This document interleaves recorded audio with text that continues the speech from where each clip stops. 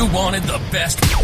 You've got the best podcast, the hottest podcast in the world.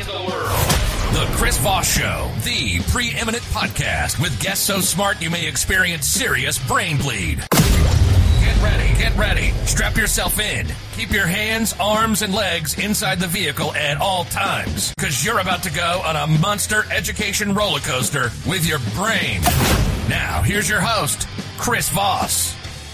Hi, folks. Chris Voss here from thechrisvossshow.com, thechrisvossshow.com. Hey, we're coming here with another great podcast. We certainly appreciate you guys tuning in. Thanks for being here. Make sure you subscribe to the podcast, refer it to your friends, neighbors, relatives. Go to goodreads.com/Chris Voss. See everything we're reading and reviewing over there. You can also go to youtube.com to see the full video version of this broadcast. You can go to youtube.com/Chris Voss. See all of our groups on Facebook, LinkedIn, Twitter, Instagram, all those different places. All the crazy kids are playing these days. So we're excited to announce my new book is coming out.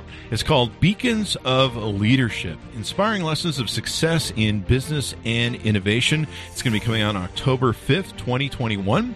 And I'm really excited for you to get a chance to read this book. It's filled with a multitude of my insightful stories, lessons, my life, and experiences in leadership and character. I give you some of the secrets from my CEO entrepreneur toolbox that I use to scale my business success, innovate, and build a multitude of companies. I've been a CEO for, 33, 35 years now. We talk about leadership, the importance of leadership, how to become a great leader, and how anyone can become a great leader as well. So you can pre-order the book right now wherever fine books are sold, but the best thing to do on getting a pre-order deal is to go to beaconsofleadership.com. That's beaconsofleadership.com. On there you can find several packages you can take advantage of in ordering the book.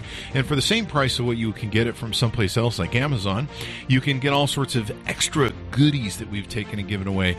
Different collectors, limited edition, custom-made numbered book plates that are going to be autographed by me. There's all sorts of other goodies that you can get when you buy the book from beaconsofleadership.com. So be sure to go there, check it out, or order the book wherever fine books are sold. Today we have an amazing two authors on the show. We got two for the price of one, evidently.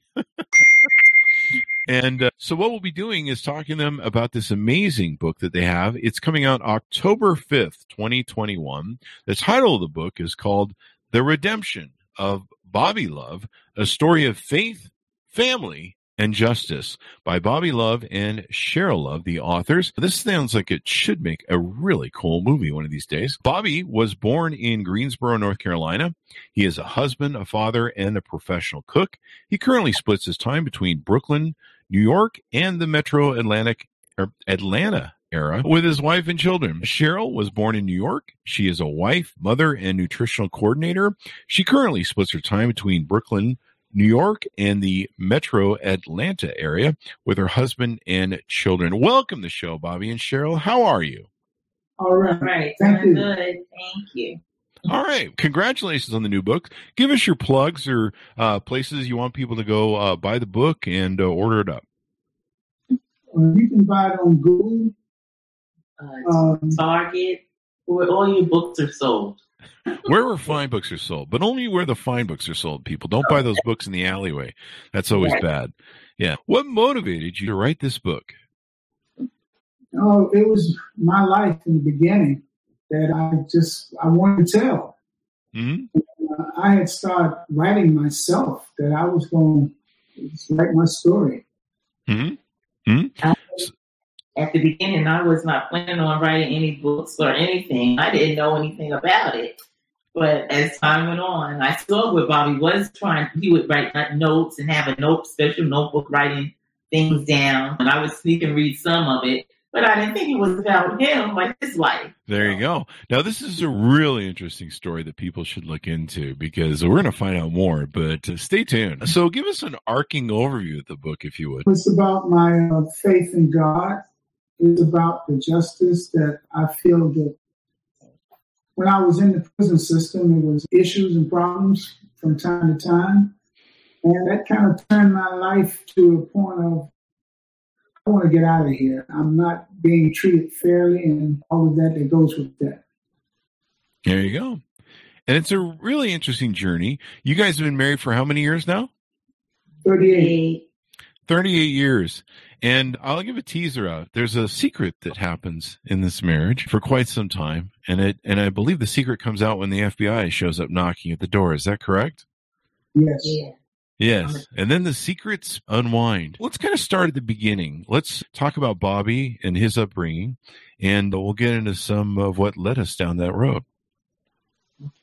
Okay, I was born in the Jim Crow South. Not that many opportunities for work and things like that. I'm in school also. There was segregation, desegregation, and I tried to. The sticks was pulling me, and at 14, went to a concert, very first concert, and I said something that I shouldn't have said and got a disorderly conduct charge.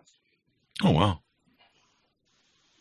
And so what happened? I didn't go to the court like I should have. And so that made the truant officers, I'm not sure if the truant officers, but made them come to my school.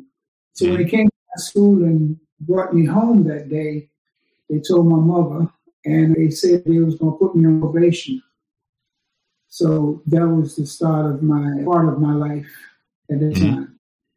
So there's a point where you end up going to jail. What got you into that? What you clearly, you had some trouble, and we all know what goes on in the South and some of the issues with the Jim Crow era and the high police state they have down there. One of my books I read recently that I recommend everybody read was, it escapes me. Isabel Washington wrote it, I think is the name of the author, but it'll come to me. I think everyone knows it because we've talked about it a lot on the show. So you become a master thief. How does that work out? At that time also, I like to dress. I buy nice clothes. And I didn't have the money to do that, but I found ways. I did it, proud of it, but I would, break in people's cars. I would steal from mailboxes. I stole from the kids at my gym class when they would, get dressed for gym, and I'll be one of the last ones to leave. I would go in their pockets and steal some money. Mm-hmm. So you're doing what you could to get by, and you end up going to jail. How long were you going to jail for? At that time, I went to jail. I went to a Farmer Marston training school, and I was there. Well, I was supposed to be there for about 13 months. Mm-hmm. I escaped from there. So you're only in jail for 13 months. You escape from jail, and then what do you decide to do? I got to the next town, got me a bus ticket. I had saved my money that I had, and I got back to Greensboro. So I was there for a day. I went to a friend's house, and he gave me some money, and we bought a ticket to Washington, D.C. And so you go to Washington, D.C., and so basically you're on the lam at this point. Do I have that correct? Yes. And then, go ahead. I'm still a juvenile, and from what I was told, the things that they do as a juvenile in Greensboro, unless it's murder, they don't really track you to Washington, D.C. Mm-hmm. So I felt like I was safe there. Yeah. And there's a lot of mistakes people make in their juvenile teen years. And that's a lot of people make a lot of mistakes in those years. And you're still not quite an adult, so you're going through a lot of that. Do you decide to start a new life? Do you decide to turn over a new leaf? Or what happens when you move to Washington, D.C.? For a while, I was living with my brother and I was working. Like I said, trouble and states pulling me, and I ended up getting in trouble there. By the way, I got shot in 1969. And so after I healed and everything like that, I had this case, a robbery charge on. I pleaded guilty to that, and I was sent to the youth center down in Lawton at the time. I spent 13 months down there. Wow. So at what point do you meet Cheryl and start a new life? Well, I went to jail again, but I met my wife in 1984. Okay. And were you out of jail? Yeah, I was totally, I had a monkey on my back, but I was out of jail. I hadn't told anybody and my wife about my past. Absolutely nothing about my past at that time. That was 1977. But I escaped in 1977, but I met my wife in 1984. Okay. And you've gone to jail, but had the new jails not put together the escape? Is that what was the issue that came up eventually? They found out about everything. Yes. So he escaped from juvenile place, right? Yeah. Training school. Mm-hmm. And then I did 13 months at Lawton. Okay. Then I got the big charge, which was 25 to 30 years in Greensboro for robbery. Oh, wow. Right. Yes. And I was there from 1971 to 1977. Okay. I had became a honor grade inmate, which is a minimum security place that I was at that time. And I was doing my best. I had a radio show. I would do a tape, send it to Shaw University. I worked in the canteen. So I had a good thing, I think, going on for me as I was approaching my parole date. And everything was going good until some things started to happen. And I was charged with them, doing some things that I shouldn't have been doing. Mm-hmm. And at that time, I was working one place. They moved me to another job. They moved me to another job. And then in the end, they moved me to the road. So when they moved me on the road to be cleaning the highways and cutting the grass on the side of the highway and things like that, oh boy, I just didn't like that. I made up my mind.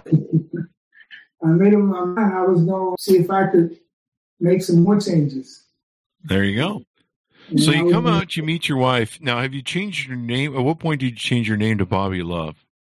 When I first hit New York, I changed my name. I was on the bus and they asked me my name, and I said Bobby. I didn't say Love, I just said Bobby. And we talked all the way to Pennsylvania. She got off in Philadelphia. I went on to New York. So it wasn't until I went into the Social Security office that I told the lady that my name was Bobby Love.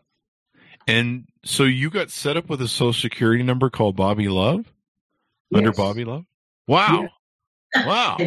It surprised me, too, because I gave her my address in Washington, D.C. So I thought she was going to send a card to Washington, D.C., but she gave me the card right on the spot. She just handed it right on the spot. Wow. I'm going to go in and change my name. Bobby Love is a great name. It's probably good for picking up chicks or something. I don't know. But so you meet your wife, and you guys are having children, doing the family thing, right? Yes. Yeah. And how many kids did you have and raise? We have 4 children. 4 kids. And so how long are you guys married before the episode of the FBI shows up and comes knocking? Maybe 37 years. No, maybe 36. 36 years you guys are married. Your wife has no idea, correct? No idea. And Bobby, this whole... I'm sorry, what was that, Cheryl? I had some feeling there was something with him. But I had no idea this. I always felt it was something going on with him that he was keeping from me. Mm-hmm. So, Bobby, one thing that people have when they keep secrets is it can tear them up inside because they're holding something. Did you feel like you were holding a secret, or did you know this was such a big deal the FBI would show up? What did you think? You just think you maybe left your past behind and that was buried and done with? To an extent. I made sure I didn't go places where trouble could start. I made sure that I kept myself in a kind of a manner that wasn't doing anything that would attract the police to me or to my house. There was always having police coming there for certain things. I was living a real straight life. Yeah. So you could call it maybe reformed, maybe, or you're just keeping your head down. I rehabilitated myself. There you go. What I was doing. I worked a couple of jobs. I used to get up at 3:30 in the morning to be in the Bronx for 6 o'clock to cook. Wow. So you're working hard for your family. You're being a good provider as a husband and father. And so it sounds like it was prescient in your mind that you left your things behind. You were worried about maybe the past coming up. Tell us about the episode of where the FBI knocks at the door. I haven't had that yet, and I'm I really don't want that yet, but so there's still time. So tell us what that experience is like, because I think the listeners would be interested. Set up. My bed was in the living room. I have 4 children. 3 of them were still at home. So gave my daughter the back bedroom. My other son stayed in the next room, and then my other son stayed in the next room. Then it was myself and my wife. Mm-hmm. So when the knock came, it was a very loud knock, and I thought, who would knock on this door like this? So it had to be somebody for the next door, not my door. And my wife ended up shouting, "Who is that?" Who is it? And because I was making a cup of tea and not expecting anybody to be knocking on the door like that, and so when they knocked, I opened the door, and to my surprise, FBI, New York NYPD, guns drawn.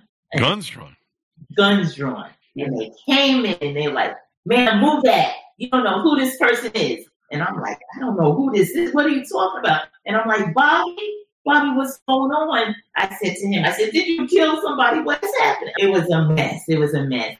And I can still hear that officer saying, "Stand back, and you don't know who this is." Wow. And I'm like, Bobby, and his head is down. He's not looking at me, Chris, nothing. Just no. He's just holding his head down. What's happening here? This man's not looking at me. And I'm like looking for him. And the guy's just like, "Stand back, man. You don't know who this is." And honestly, Chris, I knew in my heart, okay, this is what I've been feeling all the time. Oh, crap. I'm getting ready to find out what it is. This is it. And you've been married for 38 years at this point, or? Yeah, so we just turned 38 years now. So that was about two years. No, that's more than 2 years ago. 2016, right? 2015. About 6 years ago, roughly. And Bobby, what's going through your head at this point? I'm ashamed. I'm feeling bad. Actually, I'm holding my head down because the things she had said, and she's asking me certain stuff, and I can't answer. Only thing I said is, "This was before you." Yeah, you did say that. And the cops were like, "You had a good run." And I just... He said also your real name. What's your real name? Yeah, he asked me my name. First I said Bobby Love.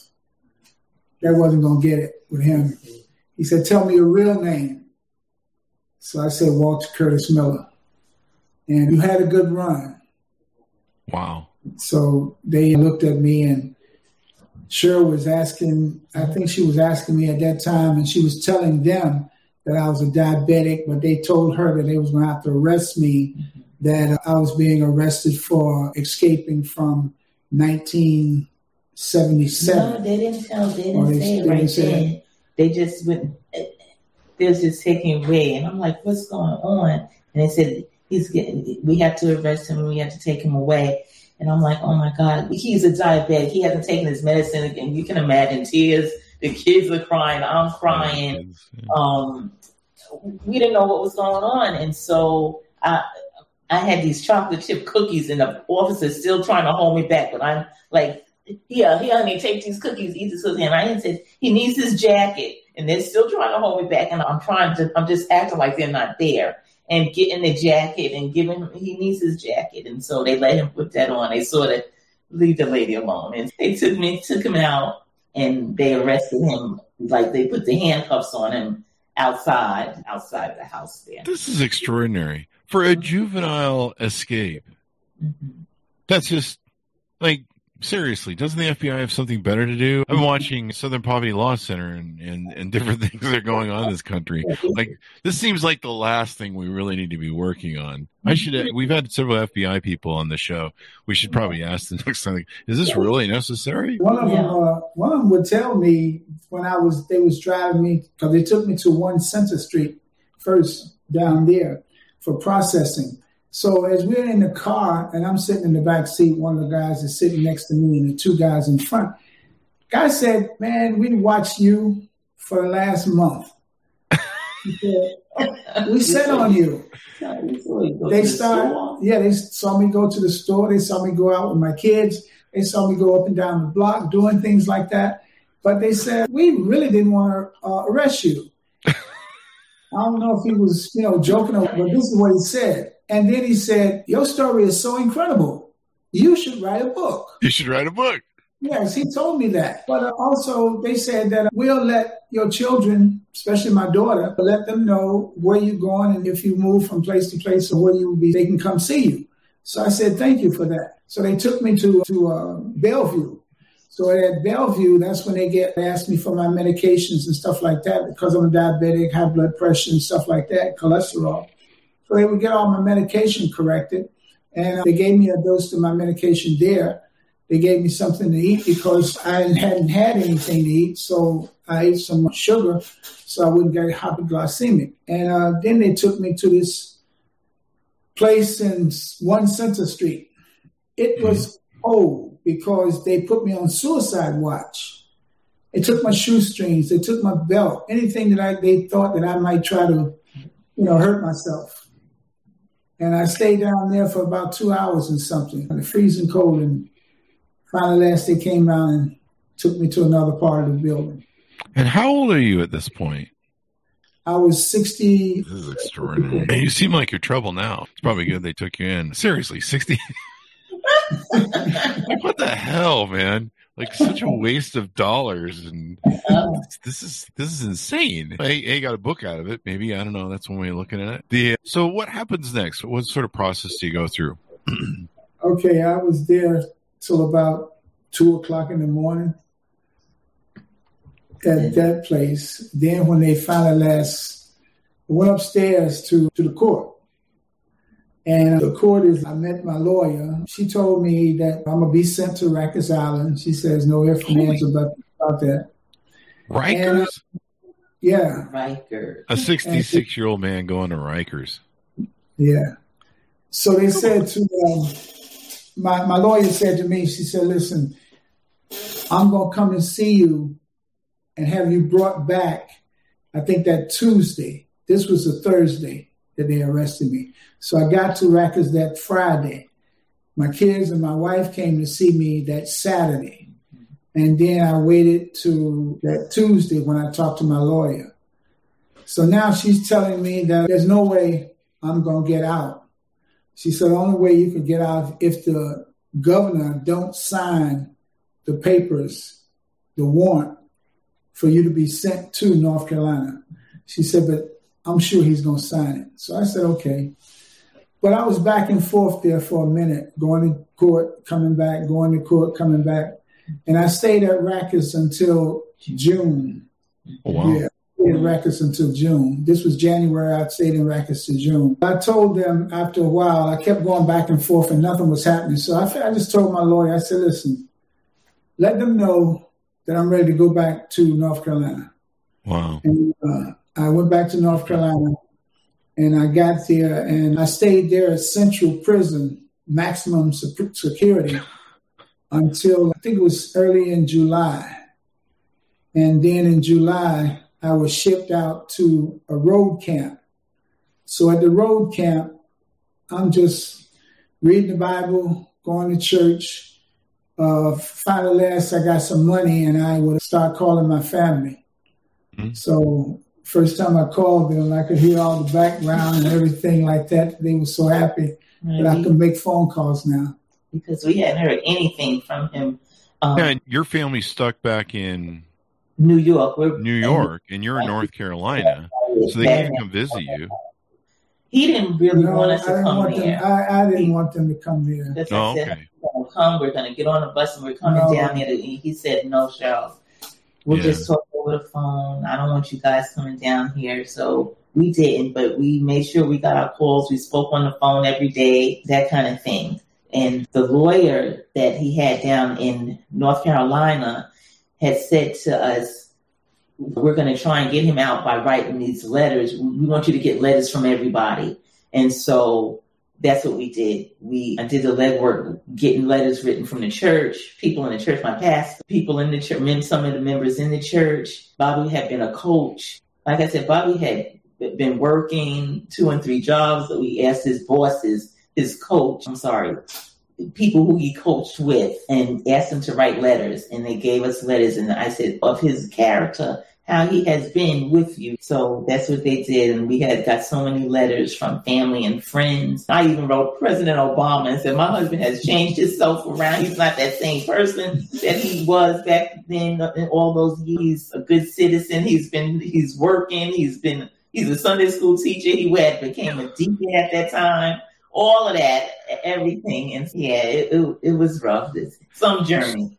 So how long were you in jail to go through this process? Did they resend you at all, or did they just try and force you to cover the time of what you missed from your escape? How does that all work? Okay, I got back down. I got to Spruce Pines. And like my wife said, first of all, I just want to let you know this. My lawyer was very negative about what's going to happen. He told me, don't get your hopes up too high, because usually the first time a person that does the things that I did, they don't get out. They don't get parole. That's not going to happen. So I wrote him back and told him, keep your negative comments to yourself. Because I'm going home. I was very sure that I was going home. When I was still at Central, before I went to Spruce Pines, I met some of the people, the captains and the people that was in charge of the whole prison system. They would come through there, and they sat me down and they asked me questions. And I told them what I had been doing in this whole time. I told them about my family. I told them about my 4 children, and bring me out of my cell and just have a conversation about me and asking me these questions. So I told them everything. And you had no desire to get in trouble. Did you ever get in any trouble that you got away with anything? I said, no, I got no trouble. So I think those conversations with those people, I can't call their names, but they were some high officials in the North Carolina system. And they asked me these questions. So I went back to my cell, and the next thing I know, they woke me up at 5 o'clock in the morning and told me I was being shipped to Spruce Pines. So I went there, and when I got there, I just started to go to church and watch TV. I had no desires to go outside because, I don't know, some of the guys, if I went out there and played some basketball, I don't know what might happen, because I did see some fights out there, guys playing basketball. So I just made it a point of mostly being by myself there. Yeah. And then when they told me that I was going to go up for parole, they told me that in July, that I was going to go up for parole in October. I just said, October come, I'm going home. And that's what I believed. And sure enough, right there before Thanksgiving, I got one of the guards told me that I was wanted over there at the gym. So I go to the gym, and this counselor told me that we just got word that you made parole. I said, wow, okay. This was 2 weeks before Thanksgiving. So I'm thinking I'm going to go home by Thanksgiving. No. Then I waited. I called my wife, and they knew already. Okay. So then came Christmas. I said, I definitely got to be home by Christmas. No. So then I found out I was scheduled to leave on January the 5th. Wow, yeah. So anyway, I just waited for that day. I stayed in my cell and just waited for that day. And then I found out that they were supposed to drive me to another city where there was the bus station. But they started to move me too late. The bus had already left for New York. So now they got to drive me to Durham. That's where the next bus is. And they call the bus station and everything like that. Make sure that this bus has a seat for me. So then when we get all the way to Durham, one policeman one guard took me to Durham. So when we get to Durham, I find out that they overpaid for my ticket. I'm a senior. So they gave me the difference of my ticket, you know. So I did have some cash. So I waited for that ticket that night, and finally at last I got the ticket. I waited for the bus for that night, and on to New York. So I'm on this bus, and I traveled all during the night, and I got to New York about 8-something or so the next day. My family was there at the stop in Brooklyn waiting for me. Yeah. That's good. Yes. This is an extraordinary story. And as far as I'm concerned, it really highlights the abuses that are in our industrial prison complex system. We really have a horrible system. Like, I've had friends that have gotten out on parole, and just the system is built to sustain itself and make money. In fact, most of the lobbying that goes on to keep the decriminalization of marijuana and keep criminal statutes in place are supported by prison unions, because it's all about jobs and money. And don't even get me started on private prisons. But you go through this extraordinary thing. You finally get out on parole. Does life go back to normal? At what point do you decide to write the book? There was I moved in with my daughter and her husband. So we're living with them. My other children are still in the other apartment where I lived before. Excuse me. My son-in-law meets the man that's across the hall from me. And who is now a manager. Yeah, he's our manager now. Yes. The person that contacted you about this podcast. But anyway, yeah, so he's our manager now. So they got together and they started talking. My son-in-law tells John, my manager, about me, and they Googled me and found out everything about me. And he said that met me and we went to dinner, and he talked about everything that he could do in terms of writing a book. He said, man, your story, man, I'm telling you, man, people want to read that. And I said, okay. And then the next week, I met the man from Humans of New York, Brandon Stanton, and we did an interview. He came to see me that Thursday. Then he said that he wanted to see and meet. My wife wasn't home at that time when he did the story. So that Saturday, he came back and he interviewed my wife. Now, I'm sorry to say, but Kobe Bryant had passed during this time. So Brandon said he wants to wait until all of the stuff with Kobe, because he was dominating the news so much. And he didn't want the story that he had just written about me to fall into the, wayside, more or less. So he went to Jamaica, Brandon did, and they had, 15-day holiday or something like that. But when he got back, he contacted me and he said that I'm gonna start putting the story out that he had written from Humans of New York. He sent us stuff first, just us exclusive. And then he started to release it into his, podcast in Humans of New York. And people started reading it. I got phone calls from people that knew me. I got phone calls from my relatives. They said, one of my nephews, he said to me, he said, they talking about you on this thing of Humans of New York. I said, no. But it just took off from the beginning. And wow. And my wife. And mind you, I didn't want to have anything to do with it. I was like, no way, what? No, honey, I will be with you if you go. I'm not gonna go on any shows with you, but I'll be in the background somewhere. But you don't. I don't want to be involved. So was there ever a reading him the riot act, Cheryl, when you got back, where you gave him the, you can load it on him and let him have a piece of your mind? Was there that in the? Oh my gosh, let me tell you, at the beginning, Chris, I was telling you, I was not thinking about anything because I was nervous. I didn't know how Bobby was feeling. The way they had took him out of the house that day, I'm thinking, I don't know what he will do. This is overwhelming. And I thought maybe, I was thinking, was he going to commit suicide? I thought that. I don't want him to think that I'm leaving him. I wasn't thinking like that.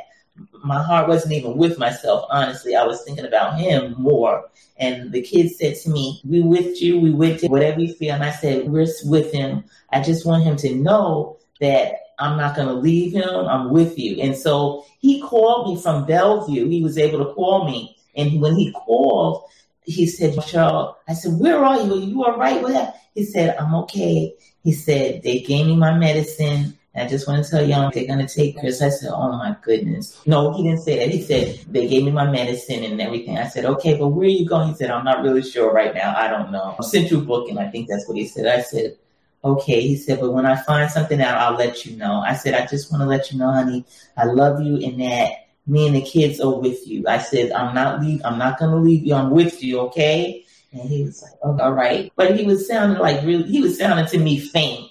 I don't know how I sounded, if I was sounding panicky or what, but I just wanted him to know at that time, I'm with you, okay? That's a beautiful story. This is a story about love and redemption, and I don't think most wives would stick with a guy through this. But you were married for a long time, but still, I think most wives are like... This is the thing. All those years, he hadn't done anything bad, and I wasn't looking for anything bad in my husband. I just knew there were times that he would shut down. There were some things that I thought was a little strange, like he didn't like to take pictures. But then I said, yes, other people like to take pictures. So I left it alone. He was not hitting me. He was not hurting me. We enjoyed. We had good times. We had bad times. But it was a marriage. And I had been in church since a little girl. So my faith was very strong in God. And the way I had saw my parents grow up, and I saw how they work things out. They work things through. So I guess that's what I saw. And I wanted my marriage like that also. So Probably an important lesson for people these days, because nowadays people just give up. It's almost easier to give up than to try.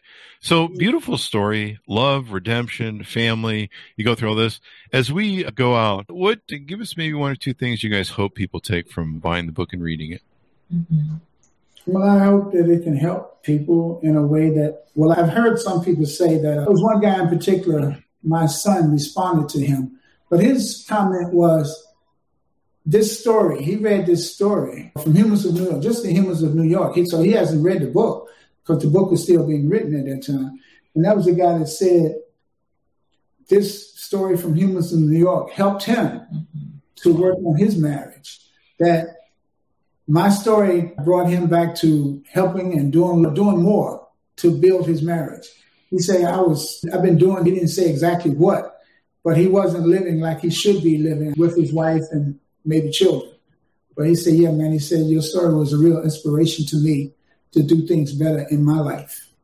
This is the real beautiful part about people telling the stories is there's a lot of people going through similar journeys and they learn from them.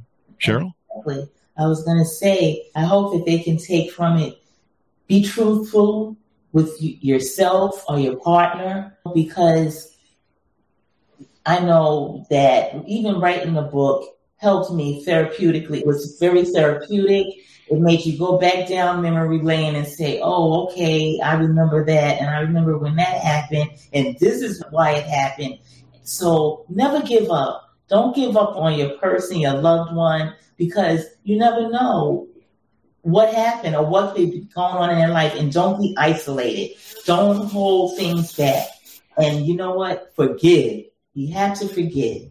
Because if you don't forgive, you become bitter. And that's exactly what I did not want in our relationship, for us to be bitter. And so we have to forgive. That's a beautiful lesson. I love that. I think more people these days need to know that. So thank you very much, Bobby and Cheryl, for being on the show. We certainly appreciate it. It's an extraordinary story. There's a lot of books on the shelf, but this is really unique. So people should definitely pick it up. Give us your plugs so people can find you on the interwebs or order up the book. Okay. We're very technical, but... I think you have some Instagram accounts if people want to look them up. Oh, we have Bobby, the Redemption of Bobby Love, and we have Bobby Love Enterprise. Okay. So I think those are the two. And those are on Instagram? Yeah. John, what's that Bobby Love story? He wants the Instagram account. Yeah. Do we have Instagram? Oh, okay. Can we email it to you, Chris? Yeah, sure. We'll put a link on the Chris Voss Show. It'll be a link there for our audience. Yeah, we still, yeah. Yeah. I didn't want to interrupt the recording. I think I can give it to you, though. Sure, yeah. If you want to call it out, we'll take it. So it's Bobby and Cheryl Love. .com? No. So there's no website. This is just their Instagram. Oh, the Instagram. Okay. Bobby and Cheryl Love, and you can get updates on their Facebook at the Bobby Love story. There you go. Thank you very much, both of you, for coming on, sharing your incredible journey, and I hope it helps everyone else. It's a very touching story. Touched me a little bit. I love the ending and the lesson that you gave there, both of you. So thank you very much for being on the show and spending time with us today. Thank you very much. Thank you for having us. Thank you. And thanks, Amonis, for tuning in. Order up the book. It's going to be out October 5th, 2021.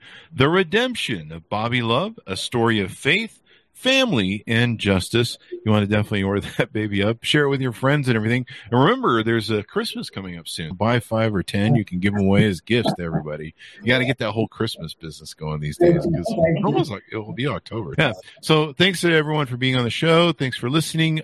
Be sure to go to goodreads.com/Chris Voss. Go to youtube.com/Chris Voss.